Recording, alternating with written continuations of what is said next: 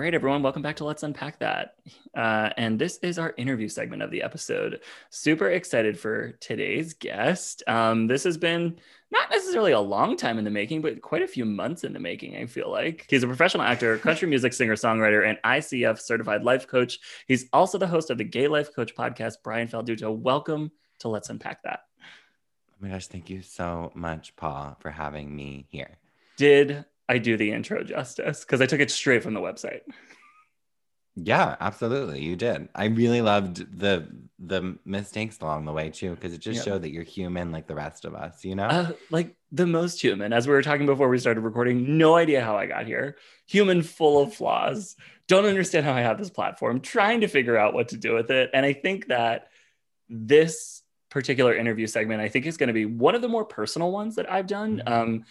And I think like we'll talk about that. Full disclosure, like Brian and I said going into this, we were just going to have a casual conversation. And I just, as I was like on your website, on your Instagram, like digging into things, I was like, I have so many things to ask. So I'm so happy you're here, and I'm so happy that we could make this work. I'm happy too. And now I'm excited because I feel like I've been lied to. I was told it would be a casual conversation, people. I'm just discovering with all of you that there are other motives here.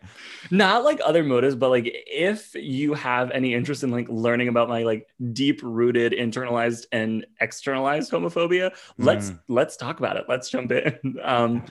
That's my specialty. Let's do it. Right. Like I pulled this quote from your website and it stuck out to me for a variety of ways, and I will explain them after I read them. But I want to give the quote justice because I thought that it was beautifully written and I think really sums up a big part of my queer experience.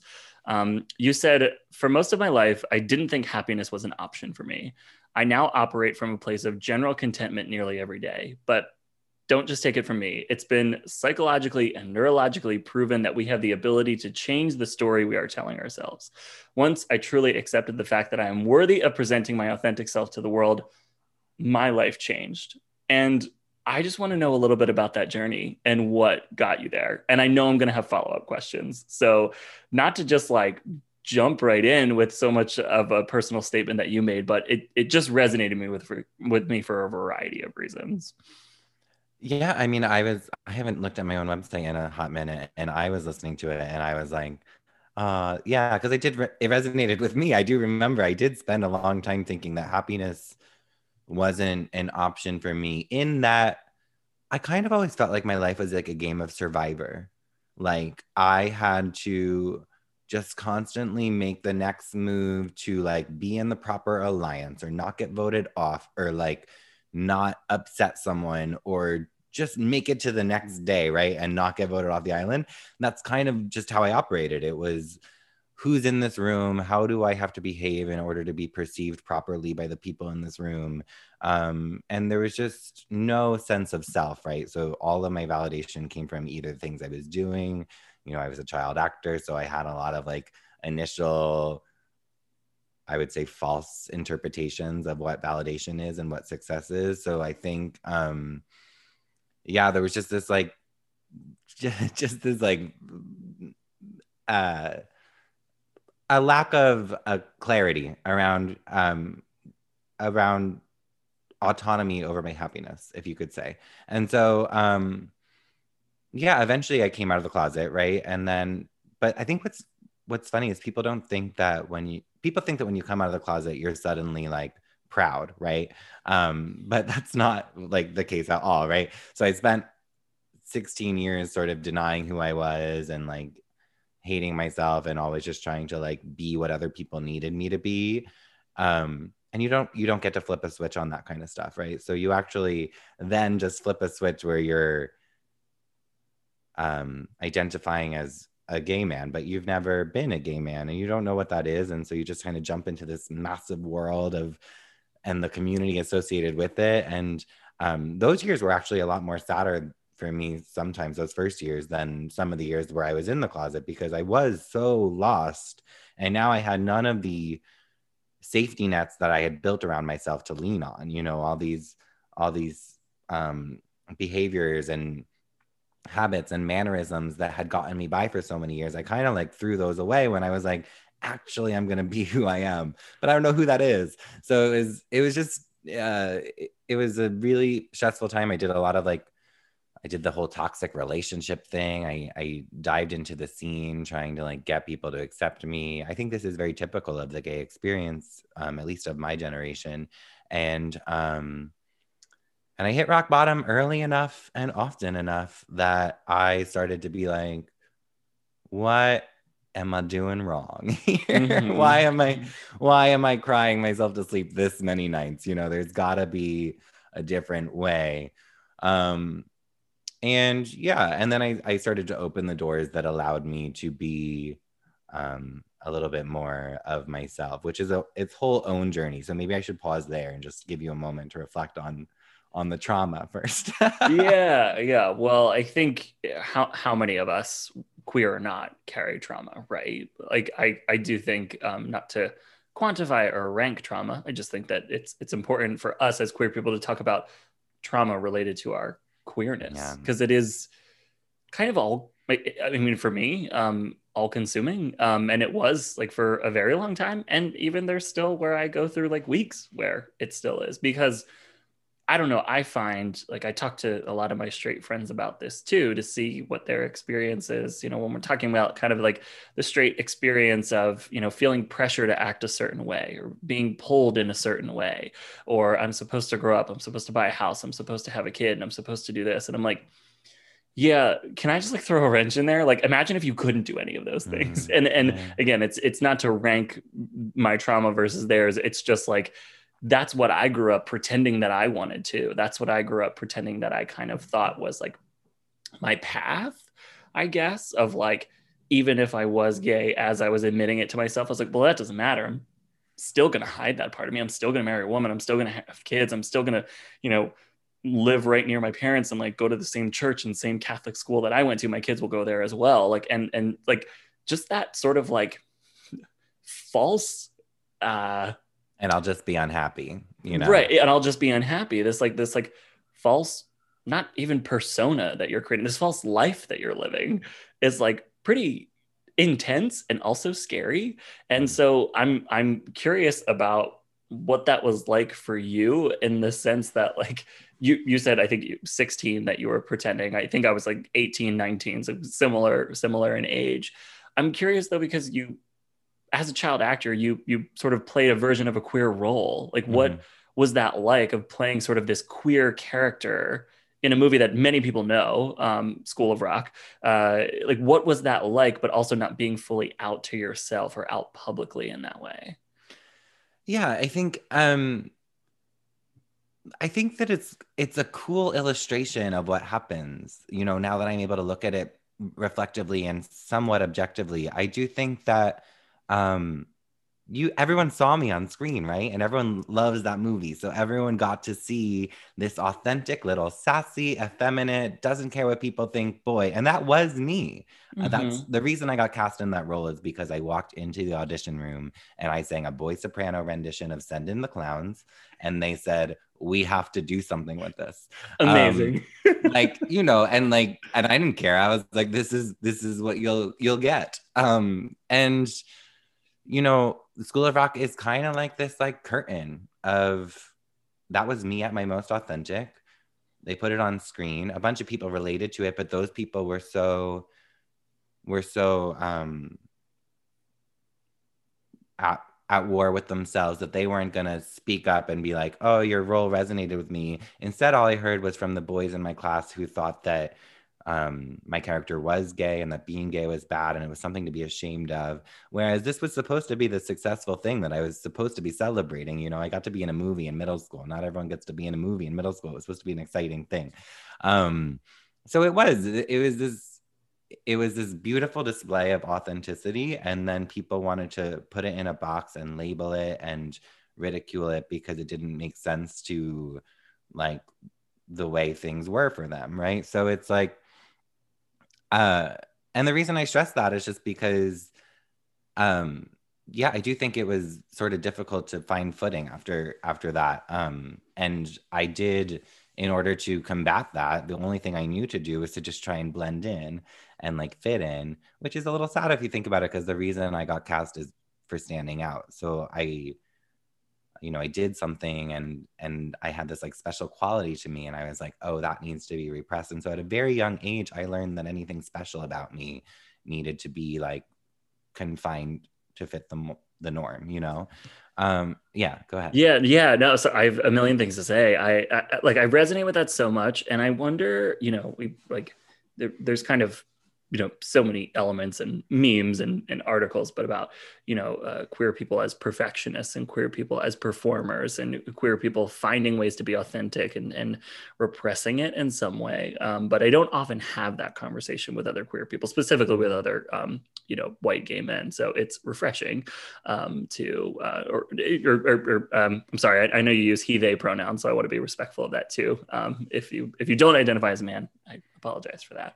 I do and I don't. I think that the self is a vast continent, and you can find your place anywhere on the map as far as referring to me. Cool. I love that. But anyway, what I was saying was around that sort of like the perfectionism and the performance, like that. I have some of those similar moments, like growing up. Where I felt most at home, like with me, was when I was on the debate stage, and I was in a suit and in a tie, and I was commanding a courtroom, like cross-examining witnesses, not as a, actual attorney, but as a high schooler or middle schooler playing a role. And there was something about like, I could stand up there, I could have a little bit of sass, I could have a little bit of humor, and I could have like this sort of confident person that existed. But then after the trial was over, after the debate was over, it was like that person just kind of like vanished. And I went back to being like, oh, I play sports, I run cross country, I swim, and I'm like this. I was not a jock, but in my mind, that was what I needed to pretend to be to sort of get by, especially in a Catholic school. I felt like that was almost mandated. Yeah. And I'm curious a little bit about too, your journey of coming from that sort of place where this is me, I am authentic, then I'm repressing, to now like helping other men as a life coach. Like that's a huge transition to make, for anybody. That's 3 lives you're living now. It's hiding yourself, coming to terms with yourself, and then helping other people do the same. I'm so curious about that journey. Well, just quickly, as you were sharing what your experience with debate club, what a mix of messages that you're getting, that like in one aspect, some part of you is acceptable and like praised. And then in other aspects, it's like not, I remember I really relating to that because I did have this like boy soprano voice when I was younger, and everyone was like, we love when you get up on stage and do your thing. And then it wasn't appropriate for me to do my thing anywhere else, so it was a very weird thing. To answer your other question, I told you there was a lot of like, really sad nights, and I kept getting into the same situation, to be honest. I kept getting into situations where it was a guy usually that I was into, and but like situations that only with someone with a complete lack of respect for themselves would walk into, knowing what they know about the guy and about the situation. So I started to just put the pieces together that it wasn't really these guys that was the issue. It was me not really knowing like that I'm worthy of being treated respectfully. And I think that was very self-sabotaging behavior on my part, because I didn't see myself with any respect. And so I wanted to enter scenarios that sort of recreated what I already thought of myself in my mind, so that I could remain in this, place that my ego had sort of like identified me as. And then what sort of happened was I enrolled in a brand new acting studio. I was in LA at the time, and it's called Anthony Meindl's Actors Workshop. And it's all about, their studio is all about bringing who you are to the craft, right? You can show up in a scene and you can read the text completely as yourself. And that will be interesting enough because you are a person who has lived a full life and people want to watch your interpretation of the story. And it sounds like a great idea, right? But I had no idea who I was because I had spent so long just living for the validation of other people. And so they like handed me a script and they were like, just do it as you. And I was like, Who is that?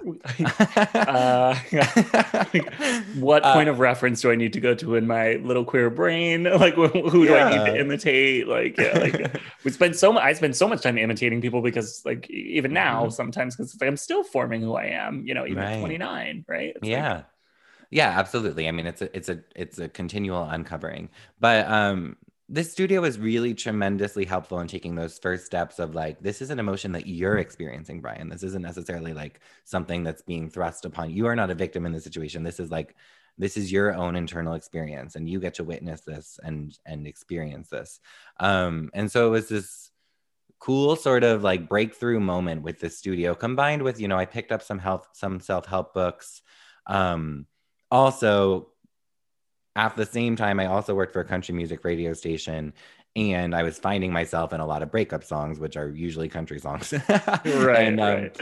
And so music was also an outlet for me where I was sort of finding a voice for the first time. And I decided to try writing some songs and maybe like letting some of these emotions out authentically via music, which proved to be a vehicle for expressing myself like none other, because music has a way of disguising all these things you would never actually say to someone, but you could put them into a song.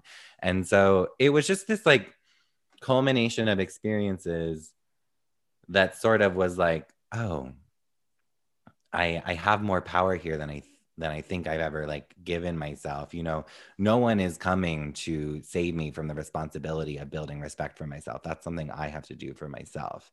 And so it was, and so I just started on this like long journey of like what that work looks like. And it is a long journey, and it is never ending, and I'm not nearly done. I was gonna ask, you know, like, just because it's always inspiring to see people who do work in you know, helping people with their anxiety or helping people discover themselves, life coaching. Like, it's always, you know, been a hobby that in a career path I would like, when I have the opportunity to champion. And I'm always curious, you know, to ask people who work in that profession, like, are you still working on your journey? And I think you just kind of said you are. Yeah. Oh my God. I usually start off by saying, just so everyone knows, I know nothing. Right. And, you know, people are like, oh, why would I coach with him? Right. Coaching is not about me knowing any of your answers. Your answers are your answers. Coaching is a craft, and I am very good at helping people maybe see a perspective that they haven't thought about before, and getting outside of their own mind, which is a really difficult thing to do, to like step outside of your own thought patterns. So, and so that's why coaching, I think, is a beautiful thing. Therapy is another option for that as well. And yeah, but I'm by no, you know, I don't have anything really figured out. I have some things figured out, and I'm learning wonderful things about myself every day, but it is a never ending journey. Yeah. It's also like, I don't know, there's parts of it that feel particularly like frustrating, because you can tell sometimes when you're in that rut. You can like tell when you're like, ugh, I know I'm just learning about myself right now. It's like, but like I feel like, just as a queer person, I discover a new interest like every day. Like, there's a song by like Hosier, and he says like, I forget what the song is called, but he says like, I fall in love a little more, a little bit every day with someone new. I always like change it to like something new, because I feel like like, for me to say like, I know what my path is, I know where I'm going, like, but I didn't know 10 years ago I was going to have anxiety and depression. I didn't know 2 years ago I was going to have a podcast. I didn't know 6 months ago that I was going to have an Instagram following. So like, I discover new things I'm passionate about every single day. And I feel like that, whether that's tied to my queerness or not, I feel that it is, because I'm still constantly unlearning so many of those habits where I hid who I was. And I feel like so many queer people, and I hope some of our straight listeners too can resonate with that as well, like, just to kind of let yourself go a little bit, or lean into some of those things that you're curious about. I don't know. Yeah, because then as you sort of even discover yourself, it kind of takes a committee to run a human. There's many things that you've been disowning over the years. You know, there's There's the voices that you're probably really aware of, you know, your pusher, your pleaser, your protector, all these things that are keeping you like in this box of what you're supposed to be, right? But then on the opposite side of all those are your child, your vulnerability, your impersonal, which what I like to call the, am I allowed to curse on this podcast? Fuck yeah. Yeah. Oh, like what I like to call the fuck it voice, you know, which can honestly be a real empowerer against some of these more like these voices that are keeping you like locked in. And the goal becomes to not necessarily, this is the tricky part, the goal becomes not necessarily to prefer a voice, right? Because not everyone wants to listen to the pusher all the time because you'd never rest, right? But the goal is to be able to hear and witness all these things inside of you and just accept that all of that is you and it's all acceptable. And then it just comes a matter of choosing what you want to listen to. You know what I mean? Mm-hmm. Yeah, I have therapy every Wednesday, and for you guys who don't know, that it is a Wednesday, and I talked about that with my therapist today. It's like, oh wow, but it's kind of a new thing that I'm working on, I feel like. But one question I kind of had for you, you mentioned like the singing, songwriting, and how that was like something that really, I think, probably I would imagine helped you along your journey a lot too. You mentioned, that you were doing that as a kid, in the like when you were auditioning for roles and obviously singing on a stage where so many of us saw you, but also like even now kind of as an adult, like country music singer songwriter, songs about religion and a queer person. I'm like, what's this box? This is like, I can't even like, like I don't know if it's the Scorpio in me or if it's just the type A in me. I like to have a sense of like how I could describe someone in a sentence. And I don't have that ability to do it with you, but your intro was like a paragraph and a half long, on my notes. So I'm curious, like what that kind of journey was like with music, or just sort of like this arrival at music and expressing yourself, because we can talk about the song and the video that you released. I watched it, I felt seen. So but I'm just curious about that piece of you, I guess. Yeah. Believe me, I struggled with this. I mean, I wrote those songs. I didn't plan on sharing them with anyone, the initial ones that sort of helped me through, the breakups I was going through. I didn't plan on sharing them with anyone. And then I shared them with a friend once while I was drunk. And she was like, oh my God, these are amazing. And I was like, oh my God, should I share them with more people? And she was like, yeah. And so then like I shared them with people. And then music has this beautiful connectivity power, right? Where I'm able to sing something and you're able to be like, oh my God, me too. And suddenly I'm not alone in this experience that I've had inside of my brain and my heart that I thought for so many years only I was going through, right? So music kind of became my voice to connect with other people and be like, oh my God, do you feel this thing too? And it was like this really like freeing journey. And so music just became the way that I share my story. And of course, so I was like, I'm going to be a singer songwriter. But yeah, I mean, especially like 3 or 4 years ago, trying to decide even whether I was gonna like be a loud and proud voice if the music that I loved was country music.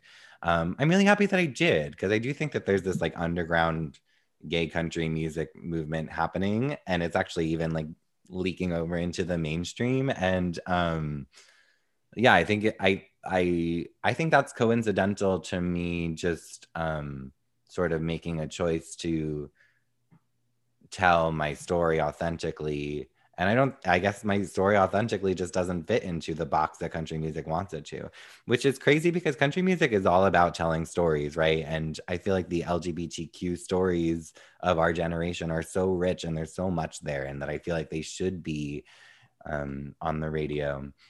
But yeah, to not sort of be gay and my music would be the opposite of what music gave me access to in the first place, so I just chose to kind of keep going with it.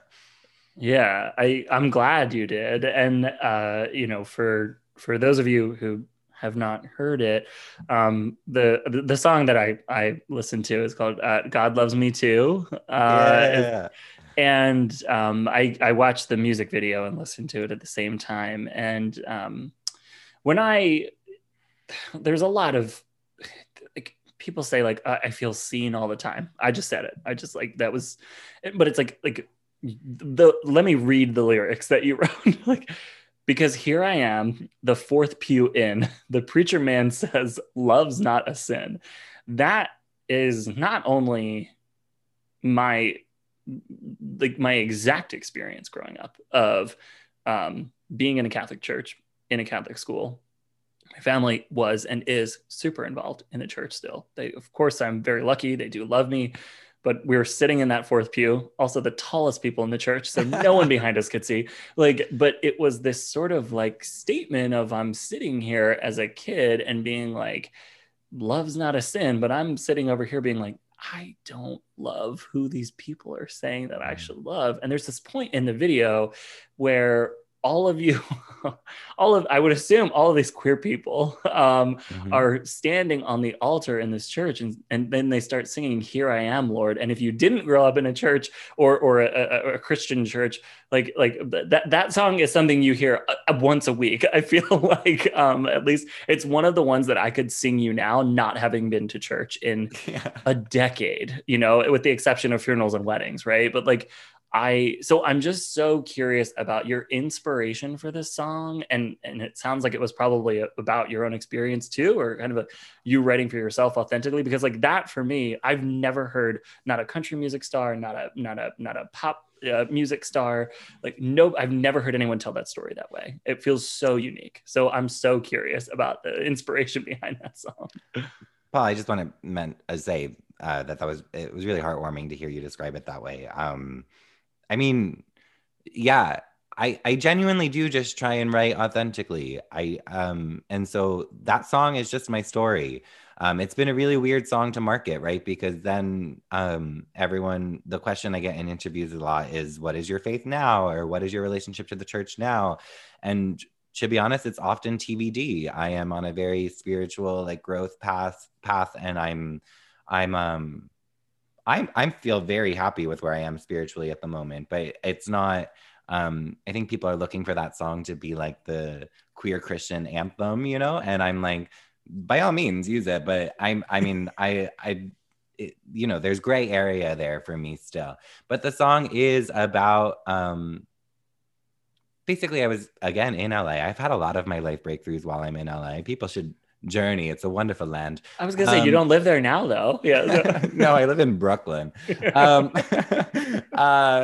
And so yeah, I was in LA and I was there for a project, and it was my first time ever in LA, and I didn't know anyone in town, so I had my weekends free and I didn't know anyone, so I was like, what will I do with my weekends? And I had always wanted to venture back to church. I had stopped going to church in college because that was also sort of the time that I was learning that I was gay, and I was like, the church doesn't like that. And so I had the weekends free, and one Sunday I was like, I'm gonna go check out one of those LGBTQ inclusive churches I heard about. And so I did. I wandered over to the Hollywood United Methodist Church, and there was a giant pride flag hanging above the doors. And then I walked in, there was a gay couple holding hands. There was this, the pastor was wearing one of those, a rainbow colored pride stole. It was just like gay, gay, gay, gay, gay. And it was just this wonderful experience, unlike anything I ever thought I would get to experience. I grew up going to church every single Sunday. I went to Catholic school. I went to mass what felt like 7 times a day. And I know. Just rolled my eyes for those of you who are in the audio medium, which is every single one of you. And I never thought that I would be sitting in a church pew and that I would be addressed. That was just honestly the most shocking thing, that they would not only tell me how wonderfully accepted I am in that church room, but that they were even addressing me every Sunday. Ended up going back every Sunday.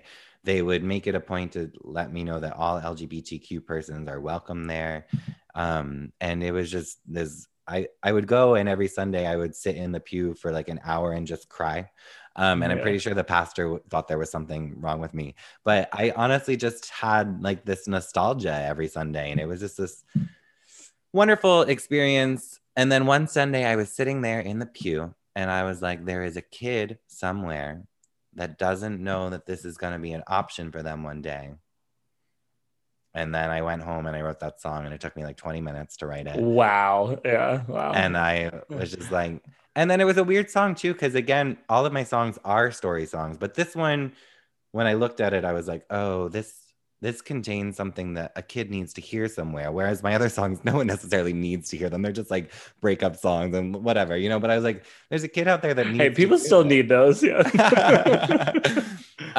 So yeah, it became a bit of a passion project to sort of spread that message that you don't have to do anything to earn love and acceptance.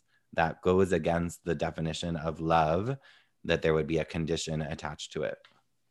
You've made me curious about going to one of those churches. I lived across from one for a year in Center City, Philly, right in the neighborhood. And it said, all are welcome, giant pride flag on the outside. You know, when Philly changed the pride flag to include additional colors, like they updated theirs as well. Like it's not a thing for show. And I on Sundays, like, I feel like I could literally see it from my apartment window, right? Like, and I was just like, I always just thought, like, what would it be like to go in there? You know, what would it feel like to go in there? And like, I did it. It's like a pure, it's fear, right? Like, because you did feel as a kid, probably queer or not, that service wasn't necessarily for you, you know, that it was maybe for your parents, or it was maybe for just a community thing, or it was just a community activity. But certainly as a queer person, I never felt like I had a home in a Catholic church, you know, and I never felt like people were speaking to me. Like I felt like it was kind of an act being there, I guess, if that's the right way to describe it. I feel like I'm live processing emotions now, but you know, it's so I'm just so curious, and sometimes live with some like regret that I didn't go into that one. There are other ones around me now I could, but I'm just curious as to what it would feel like, because the way you described it of just sitting there sobbing, I have to imagine I would react somewhat similarly, because I'm used to, even now, when I'll go back to church, because like I said, it's a wedding or a funeral or baptism or something, like the priest knows me, the priest knows my partner. Like he doesn't look at me the same way that he did when I was a kid, you know, like, and when I was a kid, I was an altar server, you know, I think there was a moment where I was in the choir or something, but that didn't last. I don't have the pipes that you have. But I'm curious, just like, about that, of like what it would be like to like go in there and sort of like confront some of that fear head on, and confront some of that, I don't know that it's trauma necessarily, but like confront some of that feeling of discomfort. You know, we started our conversation by saying like it's weird to be pretending someone in for years in a church I was pretending. So to go in authentically, not in my own church, but in a church that sees me for me and sees me as a person, might be interesting. It certainly is. I mean, I also don't blame people for any protections or barriers they want to put up around themselves as far as that topic. You know, it's a big thing. It's touchy. Not a lot of people want to go there because it's uncomfortable. And I get that. Like it's, yeah. And that's like totally fair and valid. I think that my biggest thing when I was younger was I felt so othered and alone in the fact that they wouldn't even talk about it. It was just like this rumor that being gay was bad, and that, and like if I Googled it, I would find out, right? But like no one would. Every Sunday I would go in and I'd be like, okay, this is the Sunday where the sermon is going to be about being gay and how it's bad, and I'm going to get my answer once and for all, you know. But they never even talked about it, because they want your money, they want things to go on, and they don't want to upset people, right? So for me, honestly, just, I hate to bring it back to that, but it was as simple as just being addressed in this beautiful church, because they still did all the things. They stood up when you're supposed to sit up. They kneeled down when you're supposed to kneel down. They sang all the songs. It was a very traditional service, but it was just like coated in rainbows and acceptance and actual love, not conditional love. And it was massively healing, I think, because I think that was one of my most internal sources of homophobia. was the church. And so to be able to sort of have that be flipped on its head probably was a huge like launch pad for a lot of, you know, what I call my healing and my bringing forth of my authentic self, you know? Yeah, yeah, it's interesting. I appreciate you kind of telling that story and expressing a little bit of that vulnerability, which we love to do on this podcast. Just really pushing people. I guess I have a couple other questions too. Kind of more related back to some of the mental health stuff. I always like to ask people, especially like other queer people, like how are they holding up, and like what are some of your strategies for like coping with your anxiety the best? Because most people who listen to this podcast regularly know mine. You know, a lot of times it is a couple drinks, like which I'm working on. You know, other times it's just burying myself in work, which also not healthy, as then I end up ignoring my friends, family, and relationships. So I'm curious for you, number one, in 2020, like just how are you doing? But also, you know, like beyond that, like what are some of your strategies for dealing with some of that anxiety and some of those like challenges within the mental health space? Wait, I'm confused. Do you want my unhealthy ones or my healthy ones or Oh, both? both. Yeah, I want both. Yeah, but I like I don't really have a healthy one, so I like to ask people theirs and hope I get a healthy one. I actually, so I'm very type A personality. And so several years ago, when I decided to go on this mindfulness journey and do all my healing, I was like, I almost started to view mindfulness and healing as a bandage for being messy and not being something people could approve of. Or, so I actually, just a couple of years ago, had to take like a sidestep and be like, oh, I actually missed a step.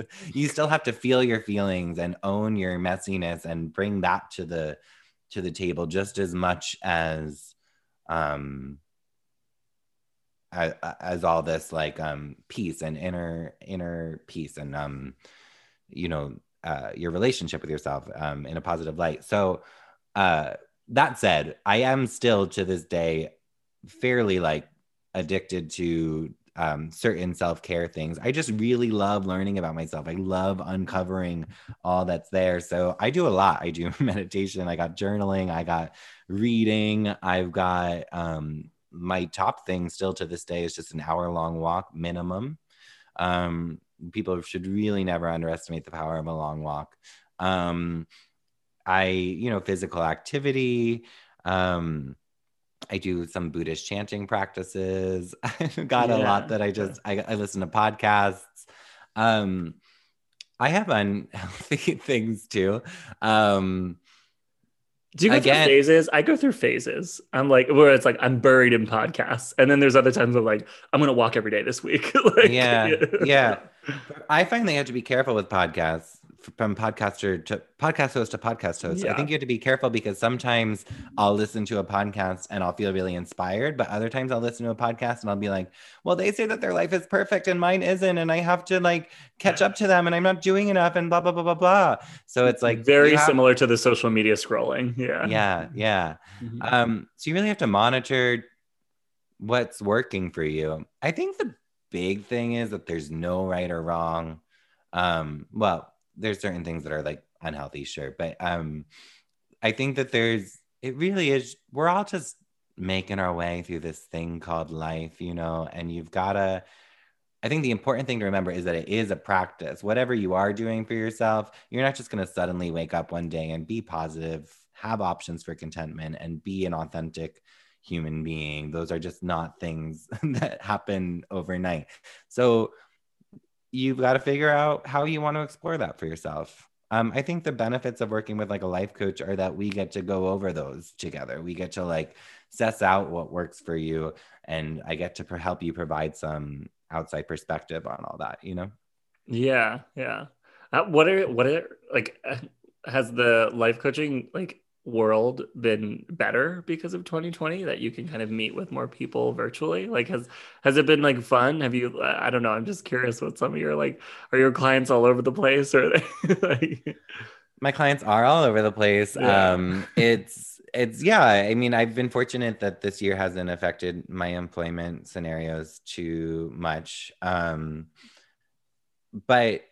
what I've actually done this year is I've launched a bunch of like programming stuff, which has been really fun for me because I'm tapping into like this entrepreneurial creative spirit that I have that was kind of not really getting as much use in the one-on-one coachings, which I'm still doing, but I have all these like group coaching efforts that I'm launching, and I have the podcast, and I have I have this thing called the Gay Men's Mindfulness Collective on Facebook, which is like this community that's growing of like-minded men who are interested in actually talking about, you know, the healing elements to being gay and how we can really show up for ourselves rather than hide ourselves. And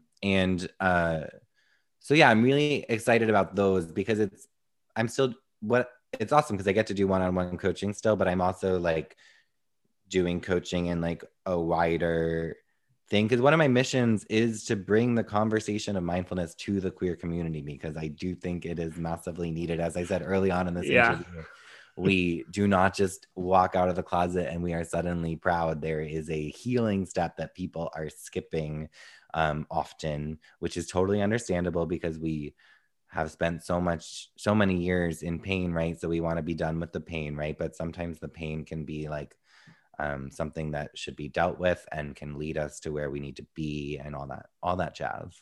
Yeah, I think that's a pretty important message. I feel like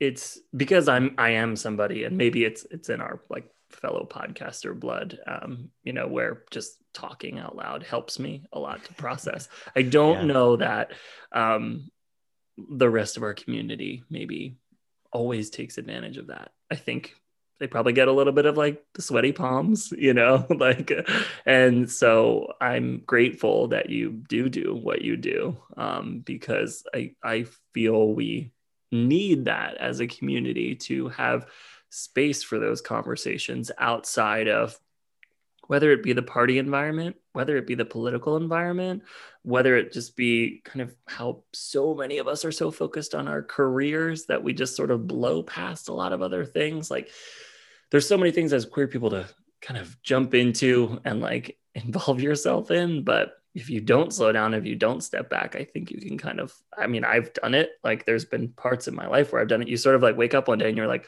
I'm a fucking mess. Like you're like, like who was I with last night, and like why is this man with me, and you know, like like it's and I don't, it's not to, you know, sex shame whatsoever. I'm very sex positive. Please go listen to our sex education episode because I learned so much. But like like if we don't process some of those really difficult feelings, I feel like there will be more of us that fall into things like substance abuse or things like self-harm or things that, you know, we don't really think about if we just continue to push. Like, I don't talk about my family. I don't talk about this. I don't talk about that. And it's like, that's, you don't, not that you need to talk about it every day at every moment, but spending some of that time for mindfulness seems really important. I'm really grateful you do the work that you do. Yeah. I don't know if a lot of people in our generation, yours and my generation, talk to the gay men from the generation above us as often as maybe we should, because also we need to have respect for them and the you know, the road they paved for us. But a lot of people, you know, they say that they don't really tap into this genuine authenticity until their late 30s or until you know, the certain aspects of the scene sort of kept them from finding themselves and healing with themselves, right? I think that we're in this like massive movement. You know, there's a pandemic that's keeping everyone inside and forcing them to be with themselves.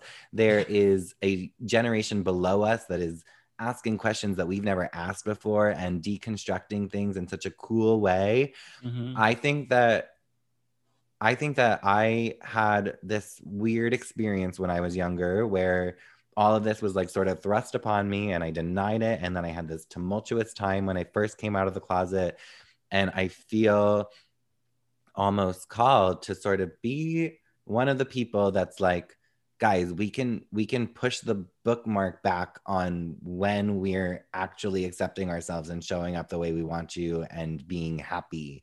We don't need to wait until we are middle-aged. We can start living that way now. And it's really just a matter of who wants to do that work, because it is work.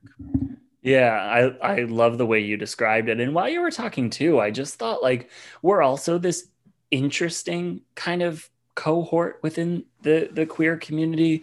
You sort of have the queer people who are older than us that, you know, lived through the AIDS crisis.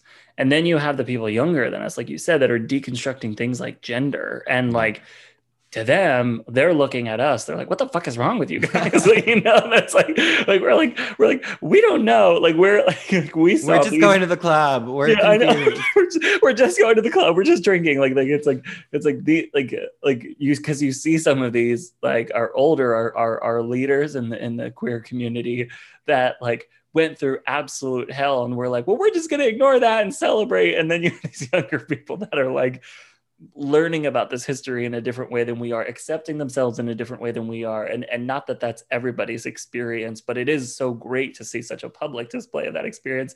And it just like, it made me think about it's like boomers laugh at us and Gen Z laughs at us, like, and Gen X and millennials were sort of in this middle ground here, but it's like, we are kind of this weird cohort of like, gay marriage was legalized like when all of us were like dating-ish or trying to figure out what that meant. You know, it's so bizarre that we kind of have a little bit of dabble into both of these worlds and can't quite figure out where we need to be or where we need to fit or how to heal in this moment.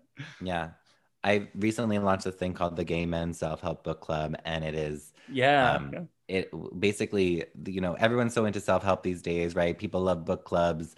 And what I decided to do is I thought this was a great way to start conversation amongst gay men about these things that we need to be talking about, because especially because I think that self-help books leave the queer community out sometimes. So basically what we get to do is take mainstream self-help books and read them through a queer lens amongst peers and talk about how they're resonating with us, what's going on in our lives. And it's a very cool opportunity to have the conversations that you're maybe not having in the clubs and all that jazz. And you know, the conversations that we have are so rich and so like magical. Part of me is surprised and then part of me is not, you know, because we're not talking this way to each other. So I you know, I created this space and I was like, oh, I wonder if anyone will show up. I'm sure it won't be that big of a deal. But I think we're really underestimating how much of a void there is for that kind of conversation amongst, I don't want to generalize, but amongst gay guys for the most part, you know? Yeah, I agree. Well, where can people find you if they want to get in touch with you? I want to go. I really struggle to read, and I not like just from an attention process. Like I'm lucky enough where I had a good education, like Catholic school education. They're really good about teaching you the English language and learning how to read it because you read the Bible so young. But I want to do one of the book club sessions. But where can people find you to connect with you and learn more about you? I'm on Instagram at Brian Faldudo, or you can follow The Gay Life Coach, which is just a primarily coaching account. And yeah, I mean, I'm elsewhere too, but those are the easiest places to get me. And just the only thing I kind of want to say to close is that it all comes back to your relationship to yourself. I think we've talked about a lot of external factors throughout this conversation, and my story and your story, and maybe just like overarching themes of people's stories. But the thing I always stress is that the work is a completely internal job. Loving yourself is a job that is like completely inside of you, and only you know what that will look like in the long run. That's cool. Well, thank you. Thanks for being part of the Let's Unpack That fam. We would love to have you back and talk about something else. So appreciate you joining. Yeah. I so appreciate you having me. Thank you. Yeah. course. Well, obviously, when this episode goes live, we'll make sure that we tag Brian so that you guys can all follow him, learn. Definitely recommend subscribing to his podcast as well. I think it'll give you a really interesting lens in that too. So I know I have one episode in my queue. So with Mrs. Kasha Davis, who I love. She's one that has absolutely just went through a journey of self-acceptance. So I'm so excited to listen to it. Great. Yeah. I was gonna say thanks. Yeah.